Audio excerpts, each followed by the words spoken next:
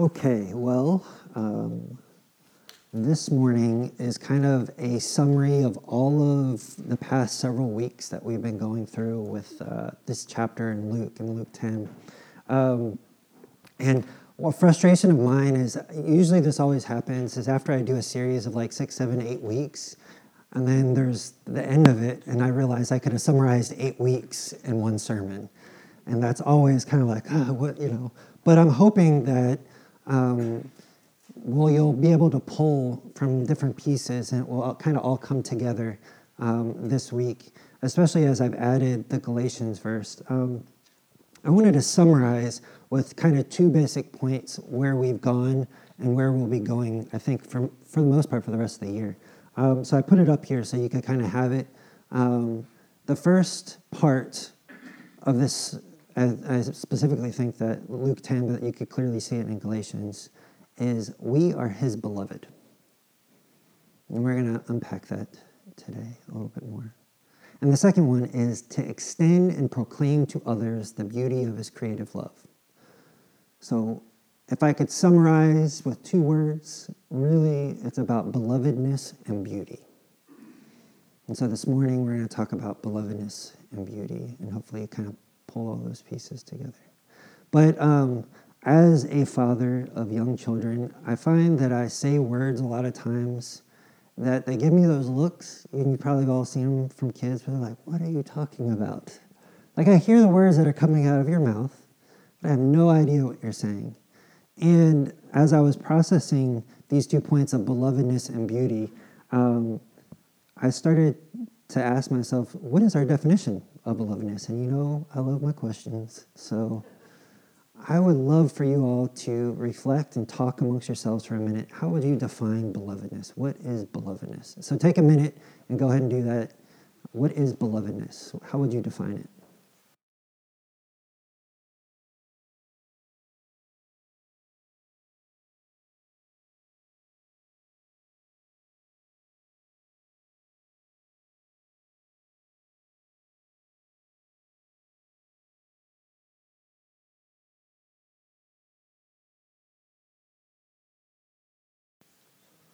I mean, this is kind of like an essential aspect of our relationship with God. I mean, there's a lot of essential aspects.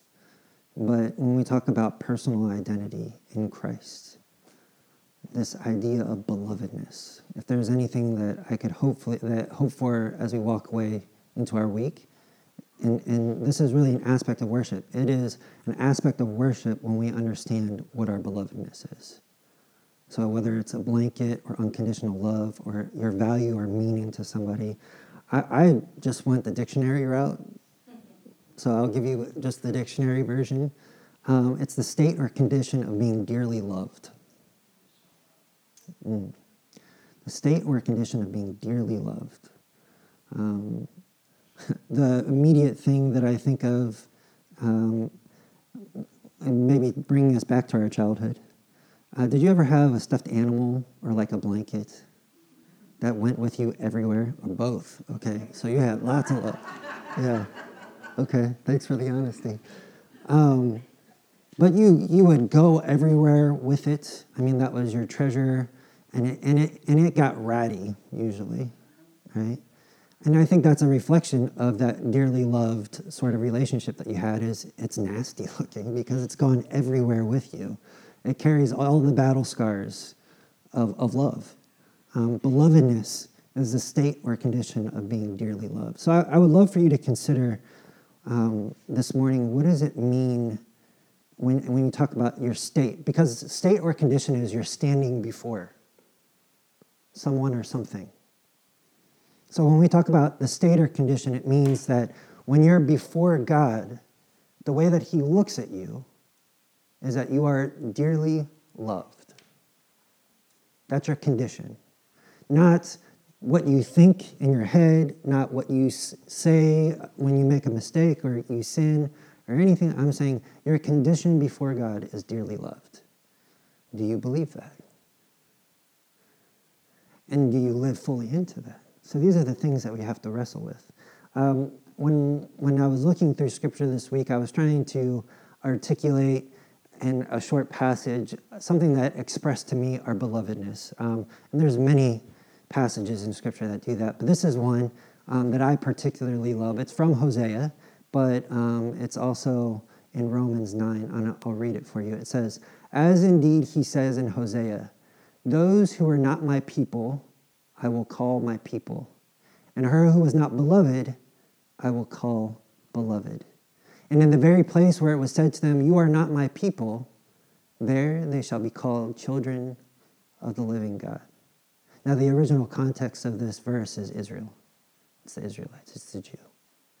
So I don't want to lose sight as the specific people being addressed were people that were really wrestling with this, and even more so in Hosea. If you've ever read Hosea, it's a very difficult but beautiful passage, stuck in Hosea for a purpose. But I don't know if there's ever been a time in your life where you've never felt like you were a part of a group, like you felt like you were an outsider, where you felt like you didn't have a people. Maybe it was even in relationship to the people that are closest to you. Like sometimes you're sitting around family and you're thinking, I don't know that I fit in here. I'm just throwing some different situations out. Maybe it's when you were in school, or maybe at work.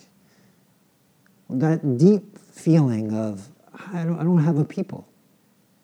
I don't have a place. And God says, but you're my people. You're mine. And then have you ever been in a situation where you thought that you should be someone's beloved or relationally beloved, but then you come to the realization, oh, I guess I'm not.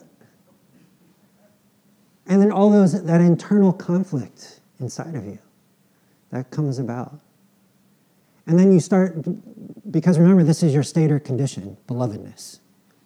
So if you feel like somebody's saying to you, you are not my beloved, somebody that you thought that you were in a relationship with them in that way, what does that then do to you? It disorients your state and condition, doesn't it? Suddenly what you thought is no longer the case. Or at least that's what you tell yourself. And then in the midst of that, God says what? I will call you beloved.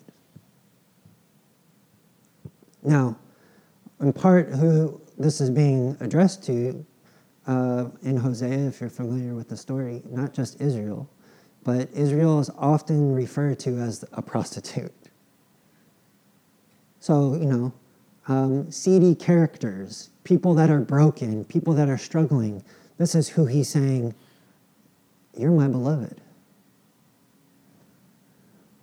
And in the very place where it was said to them, you are not my people, there they should be called children of the living God. And that's going back to this Galatians verse too. It's this inheritance idea, right? Not just that we are his beloved, but we are brought not just into a state or condition, but a relationship. So you're no longer just in name or title beloved. Relationally, you're seen as a child of God, of a living God. A God that continues, that's why it's powerful. Children, for me, when I read it, living God, is that it's ongoing. So your childness, your belovedness, your identity, your state condition, it's constant in a world that's inconsistent around us. Belovedness. Now, Henry Nouwen is an author that I particularly have identified with over the past couple years. And this is something that he says in regards to belovedness. He says, and this is from his book, Life of the Beloved, which I would strongly recommend that you read. It says, becoming the beloved means letting the truth of our belovedness become enfleshed in everything we think, say, and do. I'll read that one more time. Becoming the beloved means letting the truth of our belovedness become enfleshed in everything we think, say, and do. The reason why I chose this quote is because there is something to, yes, our state and condition is belovedness, dearly loved. But there is also becoming that. Believing it is another way of saying it. Because belief is demonstrated by action, isn't it? I feel like a lawyer when I say that, isn't it? Did I do good? I did it again, didn't I, Gary? Becoming the beloved. It means, when I say becoming, because sometimes when we interpret becoming, it's like, I haven't arrived yet, I haven't gotten there yet. But becoming in this in context is we already are, so becoming means to really enflesh that. That's why I love that word, enflesh, is to live fully into the thoughts, what we say, what we do, is that in everything that we are, it's dearly loved.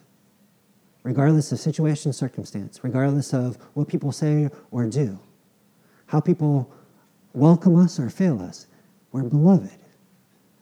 And in becoming enfleshed, like Christ was what? Enfleshed.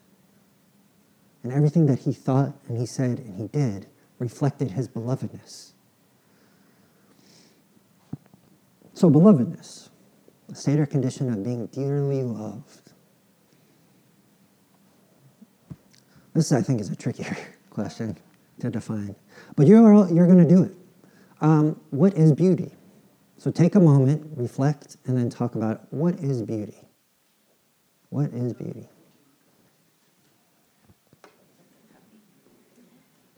What is beauty?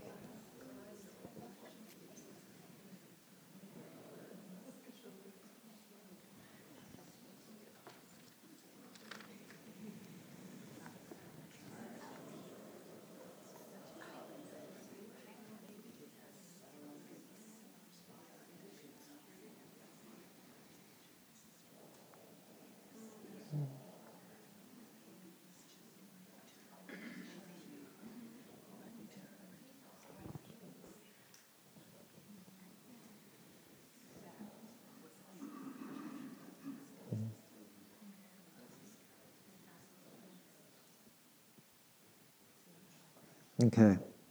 What is beauty to you? How would you define beauty? And don't say Sean. Nature, okay.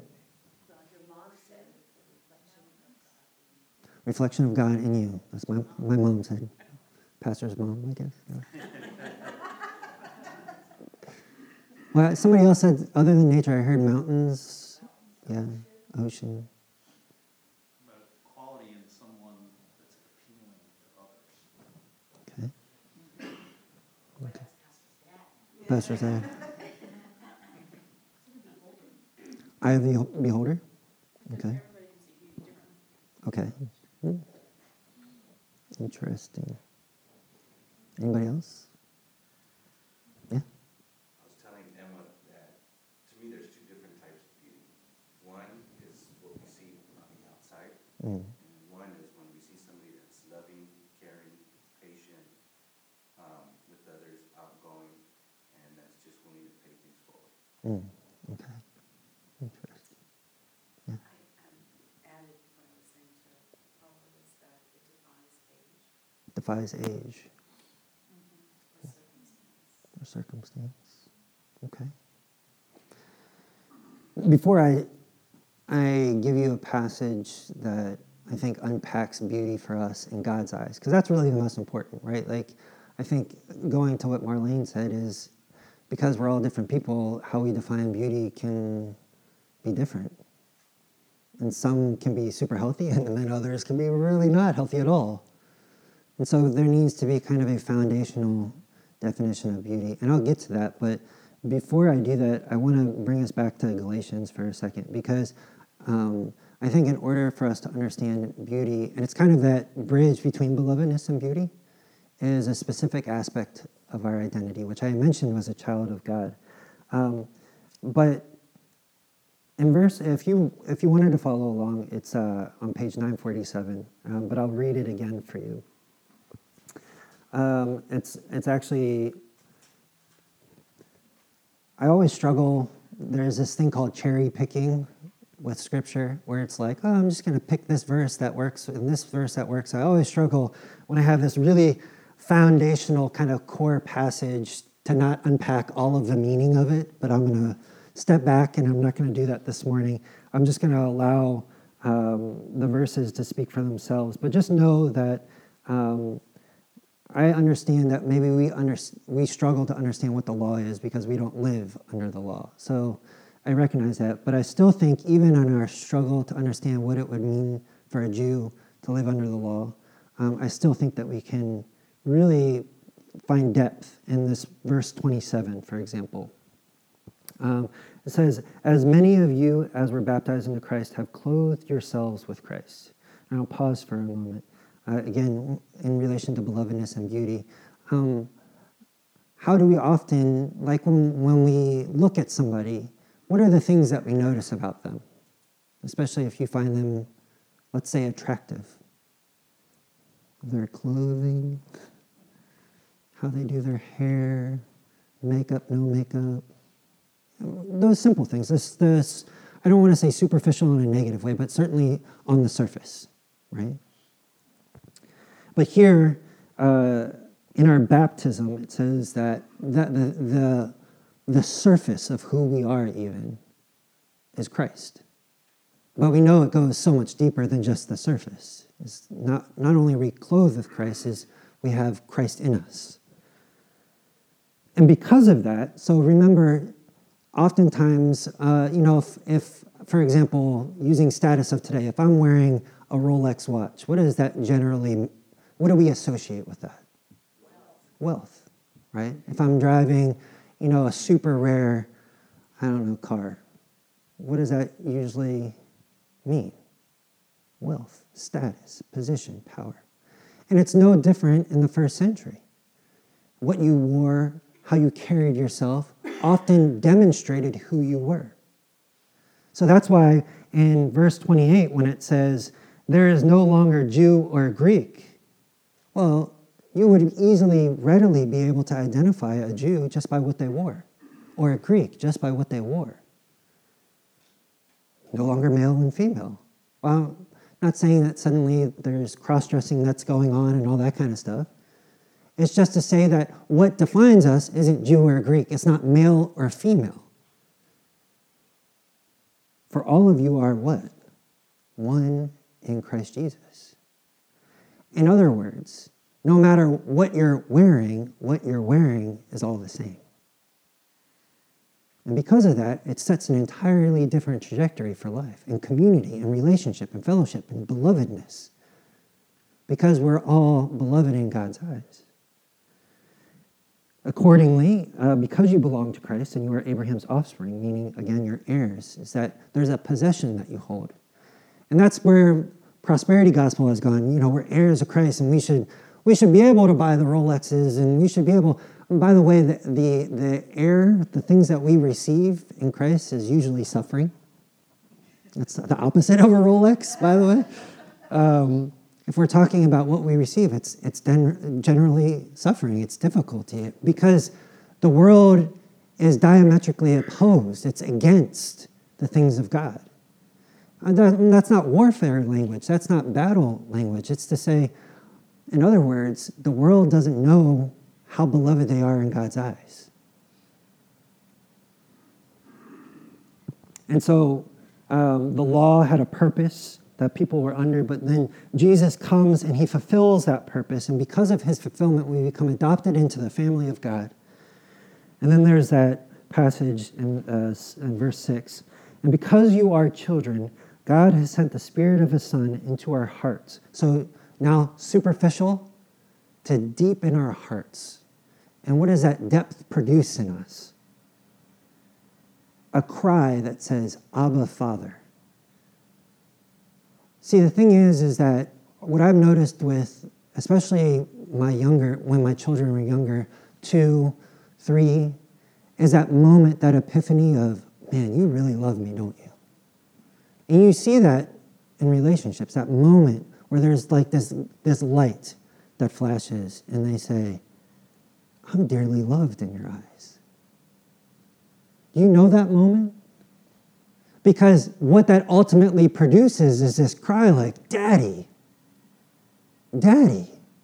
And it's personal for me because I'm a daddy, but it's mommy, or it's aunt, or friend, or husband, wife. There's that thing that's produced where you say, "Wow, Abba, Father."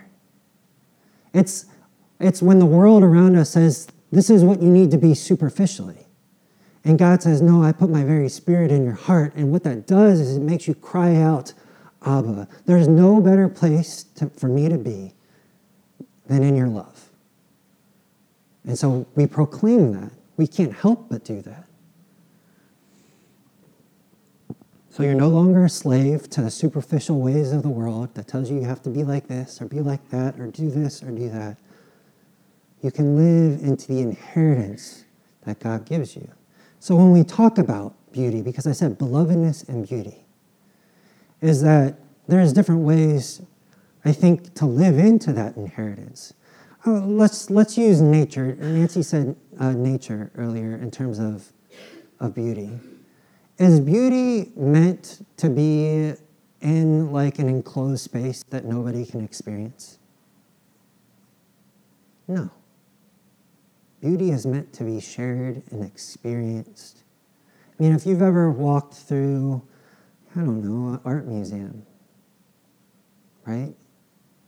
And there's some stuff that's super weird and you're like, I don't get this at all, right? But then there's other stuff that you walk through and you're just like, I could stare at this picture for hours. There was a photographer when I was in high school, his name was Ansel Adams. Many of you are familiar. And I could stare at it. I mean, we're talking about a picture. But I could stare at it for hours because it was so beautiful. See, the thing about what about belovedness and what makes it beautiful is it's meant to be experienced by others. It's not just meant to be in a box. I don't know, I think of the Beauty and the Beast, right? The rose that's in a glass. You can see it, but you can't touch it. Can you really experience the beauty of that? Here's a verse that I thought expressed beauty in a beautiful way. And it's in Ephesians 2, 8 through 10. For by grace you have been saved through faith. So we're hitting this Galatians. And this is not your own doing. It is the gift of God. Not the result of works, so that no one may boast. So I'm going to pause there for a moment. That means it doesn't matter how much makeup you put on. It doesn't matter how well you do your... I'm talking about spiritually, right? The clothes that you... None of your belovedness is by what you do. You are simply dearly loved. Why? For we are what he has made us. He's making us. Like he's the one that defines our beauty. The most important eye, when Marlene said the eye of the beholder, this is an important question to ask yourself. Whose eye is the most important eye in your life? Is it coworkers? Is it family? Is it friends? Are you most concerned with how they see you? Or are you most concerned with how God sees you? For we are what he has made us, created in Christ Jesus for good works, which God prepared beforehand to be our way of life. So not only, and this, I've preached on this particular passage before, so for many of you this is a refresher. But we are made, we are beautiful, dearly loved, but for a purpose, for good works. So this belovedness, this beauty that we experience is meant to be given, shared, imparted to other people in intentional ways. I think of gardens, right? Manicured. Not so that way people can be like, oh, that's a perfect garden.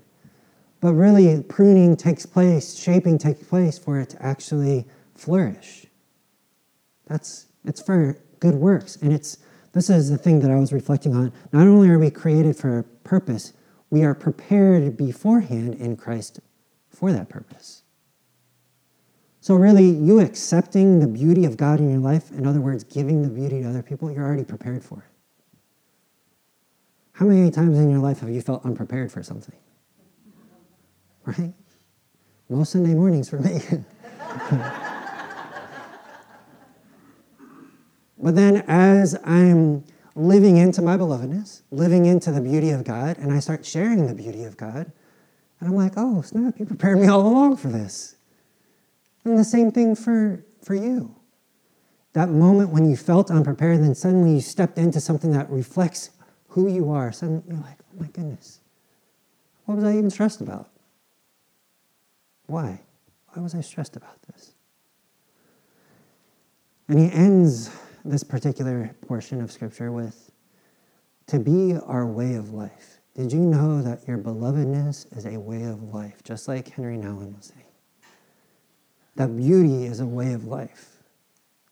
That you are called into co-creating with God. And co-creation is a partially reconciliation and restoration. I had my dad read that passage in Luke again, and last week we talked about how God changes the lawyer's question from who should I love to what does it mean to love well? And that's that beauty portion. And hopefully this week, maybe you were processing, who is my neighbor? Not like the lawyer, who is my neighbor so that way I can be justified before God, but who can I love well? Who maybe is in my life that I struggle to love well? I have a close friend. I'm not allowed to mention her name because this is being recorded. And I'm going to tell you a story. And the people's names that have been changed for their protection. I got permission to read this story. But I thought it encapsulates so much of what we've been talking about over the last several weeks. It embodies how much God loves us and how much he wants us to share his love. So I'm going to read it to you. I'll just read what she wrote. This is the email from my friend. It says, it's entitled World Refugee Week, Day 2. So this week, I'm not sure if you were aware, was Refugee Week. So it was really looking at intentional stories of the refugee crisis that's going around in the world. This week is World Refugee Week. Each day this week, I'm going to send you a story of progress toward reaching the Muslim diaspora in Europe with the gospel of Jesus Christ. He is moving here. There's a warning that I will give you. The warning works easier in an email because then you can just delete the email or not read it. But I feel like this story does contain an attempted suicide, so you can just be aware of that. This is the story of my friend Abdullah. Abdullah is from Kurdistan. Just so you can see, I prepared a map so you can follow along as you're listening Abdullah's journey. Abdullah is from Kurdistan, which is in northern Iraq. He's the only son of parents who had him later in life. At the height of ISIS activity in Syria and Iraq, Abdullah and his friend Muhammad decided to flee, knowing that if they stayed, they would be drawn into fighting ISIS and would likely be killed. He left at the urging of his parents, but they stayed behind. When they said goodbye, they knew it was likely goodbye forever. The two young men made their way north to the Turkish border on foot, by car, and on horseback, traversing hills and mountains and ISIS strongholds. Over the course of the next several months, they made it into Turkey, across the entirety of the country, it's huge, as you can see, and into Europe. They stuck to the south and followed the Mediterranean Sea around, eventually landing in Spain. In God's great mercy and in their great need, they landed within reach of Jesus' followers who could meet their felt needs like food and clothing, and also welcome them and love them with all their might. The two found housing, renting individual rooms near the center of the city, and they began settling into life in Spain.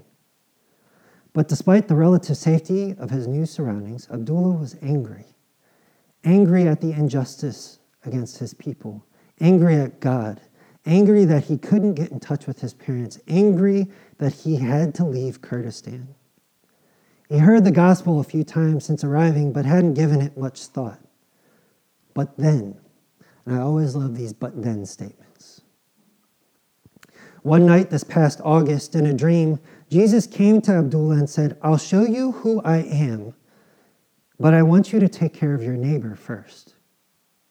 Immediately, Abdullah woke up.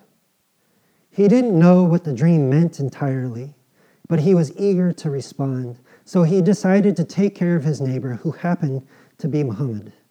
He knocked on Muhammad's door, softly first. It was the middle of the night after all. Then loudly, but there was no answer. Confident that Jesus had asked him to take care of his neighbor, he kicked in Muhammad's door and found that his friend, in deep desperation and sadness, had just hung himself. Abdullah cut Muhammad down, and then he breathed life back into his lungs, and mercifully, Muhammad came back. God had woken Abdullah up at the very moment of his friend's greatest need, and not only that, but sent him to his friend's door with enough conviction to kick it in. With his own breath, he gave his friend back life, and the next morning, they both received life. Both young men gave their lives to Christ. And now, not a day passes without other Muslim refugees hearing Abdullah and Muhammad's story. These two men have led many others to Christ. Hearing Abdullah retell the story is remarkable. This lifelong follower of Allah didn't wonder for a second who was standing before him in that dream. He knew this is Jesus Christ, the Son of God, the Redeemer. He awoke knowing his life would never be the same.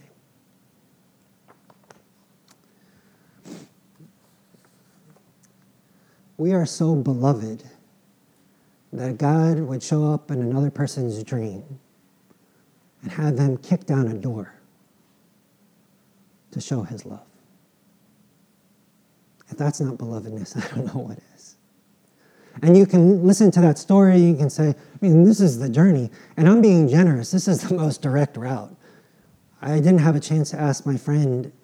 A lot of it wasn't by boat. A lot of it was just walking. Can you imagine that journey? Now, Abdullah and Muhammad's journey is very different than our journey. But we're all on journeys. We're all desperately seeking to understand what it means to be beloved, what it means to be dearly known and loved, and to experience beauty in a tangible way, and then to give that beauty to somebody else. And that's what I love about this story, is that as they experienced very intentional belovedness, and as they lived into that, their just natural reaction is, can I tell you about my friend named Jesus? Now, I don't tell you the story so that way we can feel ashamed for all the things that we aren't doing, for all the ways that we don't see ourselves as beloved, for all the ways that we aren't living into this beauty and sharing this beauty. It's just to say, I share this story with you as God is so intentional about his love for us. And if we live into that, if we lean into it just a little bit, I'm not even talking about like the level where you held your stuffed animal or your blanket, right? I'm not even I'm just saying just a little bit. If you believed your belovedness, that you are dearly loved, and the beauty, what would that do to your life? Certainly Muhammad and Abdullah, they have a difficult life still. It's still a reality that they're never going to see their parents again, probably. But remember that passage where it said, I don't know my people, and God says, you have my people? Now they have people. Now they really have people. They know that they're beloved. That's the church. You are my people, and I'm your person. And we walk this beloved life together. And we share in the beauty together. Let me ask you, who is your neighbor? You don't need to answer that to me. But who is your neighbor? Who is the person that's probably a contact in your phone right now that needs you to kick down their door? And not like an aggressive let me tell you about Jesus today, and you start throwing Bibles at them and stuff. I'm not talking about that. I'm talking about that needs that intentional love that God has prepared you to give. And the way that you know that you're prepared is, again, by your belovedness. You see that cycle? Belovedness, beauty, belovedness, beauty, belovedness, beauty. The more you experience the beauty, the more you realize your belovedness. The more you realize your belovedness, the more you share his beauty. It's not something that you have to work up. Like you got to wake up and like, oh my gosh, I'm going to need coffee to do this today. It's like, no, I just love to do this. This is this life. So let me pray for us as we prepare our hearts for the table this morning and sharing God's belovedness. Let's pray. God, I thank you that you are so intentional about the way that you love us. I thank you that you are a God that will show up in our dreams, in our most broken places, that you will send people to kick down our doors in our moments of desperation and sorrow and grief. I thank you that you're a God that proclaims that we are your beloved, that we are dearly loved, and we can't earn that love. So this beauty that we share in, it's not because we perfectly manicured our spiritual lives so that way you would love us more. No, you simply love us, and I thank you for that. And we can see that by your death on the cross, Jesus. That you would believe so much about our belovedness, that you would die for us. So God, I pray that you would prepare our hearts this morning as we look to your broken body and your shed blood, the bread and the wine. That as we partake in this grace, that you would write deep things in our heart through your Spirit, and that our only response could be, Abba, Father. Because we can see not just a glimmer, but a bright shining light of your love in our lives. I pray this morning for freedom for all of us, God. Freedom from the lies that we've believed. Freedom from the chains that have shackled us. From the boxes that we put you in or ourselves in. I pray that you would blow up the boxes, that you would break the chains, that you would cast away the lies, and that we could find your love, because it's there. And we pray this in your name, Jesus. Amen.